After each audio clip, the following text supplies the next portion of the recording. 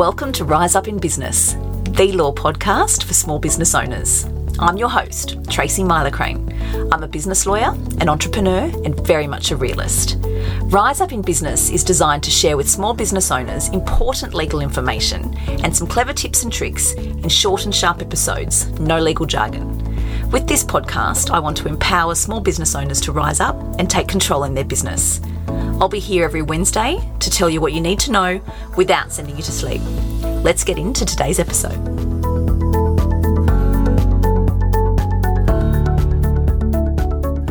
Hello everyone, and welcome to episode 32 of the Rise Up in Business podcast.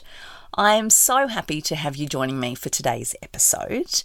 I'm receiving some beautiful feedback from my listeners, which really is making my heart sing with joy, I've got to be honest. I am all about educating and empowering small business owners to rise up and take control in their business, quite literally. And so it really warms my heart when people contact me to say thank you because they're finding my episodes so helpful and so valuable and helping them choose next steps in their business or pivot their direction so that they know that they're doing the right thing. So thank you. I really do appreciate that feedback. In today's episode, I want to talk about retreats. This has been something that I've wanted to talk about for a while, but because we're living in, let's say, very uncertain times this past 12 to 18 months, retreats haven't been something that people have been able to offer for obvious reasons. But that hopefully seems to be changing, and we do have more and more business owners being able to go ahead with their retreats. And for me, fingers crossed, I have a retreat to go on end of August and absolutely cannot wait. So fingers crossed that that can happen.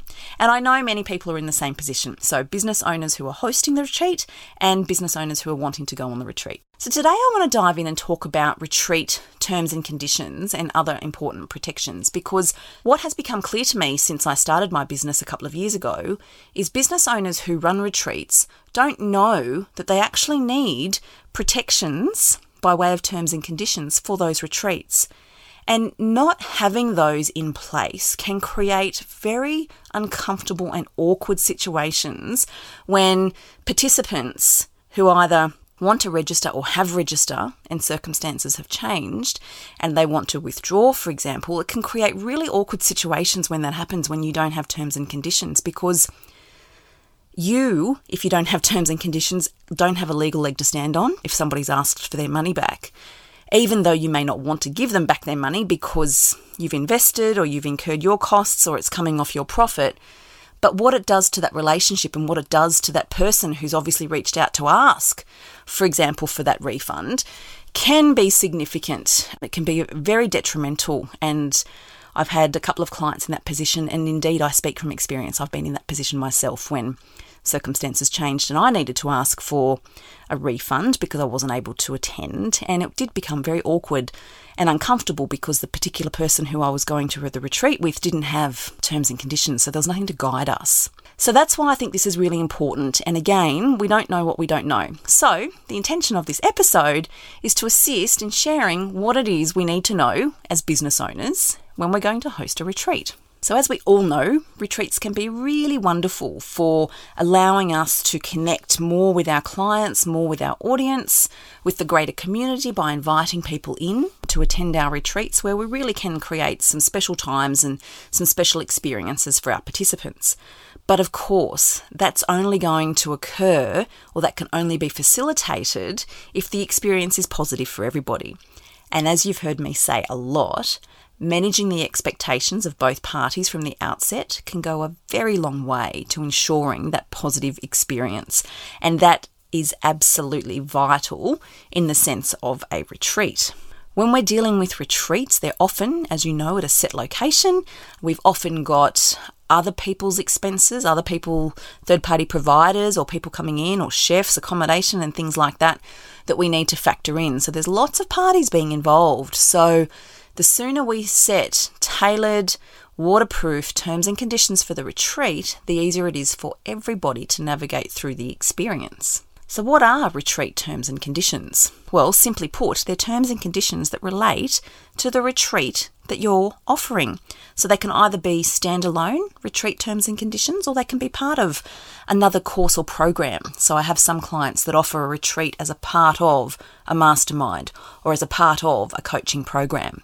But I have other clients who offer retreats as one-offs, so people can simply purchase their spot in the retreat. The retreat terms and conditions need to set out all of the inclusions and the exclusions for the retreat. So if accommodation is included, that needs to be particularised.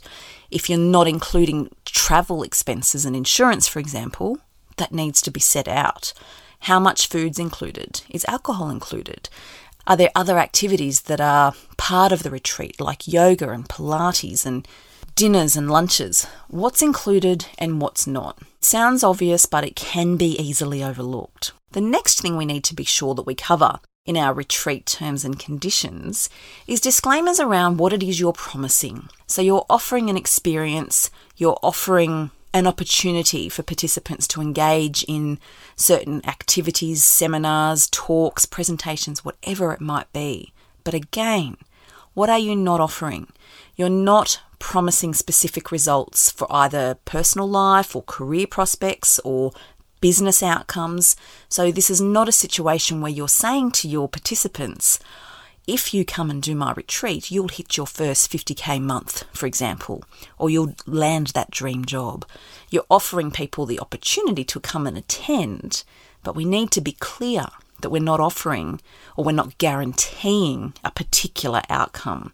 And believe it or not, that's actually important, because it is not uncommon for people to become disgruntled with these types of things, particularly when the experience, whether it's the course or the retreat, doesn't meet the expectations and the person's not left in a position that they thought they'd be in. So it's just really important to make sure that this is outlined in really crystal clear terms in the retreat terms and conditions so that there can be no confusion. We need to make sure that it's really clear who's liable for what. Ultimately, we want to make sure that legally people are taking responsibility for themselves and that you're not going to be liable for somebody's actions or inactions, particularly when we're talking about things like yoga or hiking, or if we've got a dinner and there's alcohol involved. You don't want to be responsible if somebody acts in a certain way and other people become disgruntled. We want to make sure that we don't even need to go down this path, and so liability is a really important clause in our retreat terms and conditions to protect you and your business when you're hosting retreats.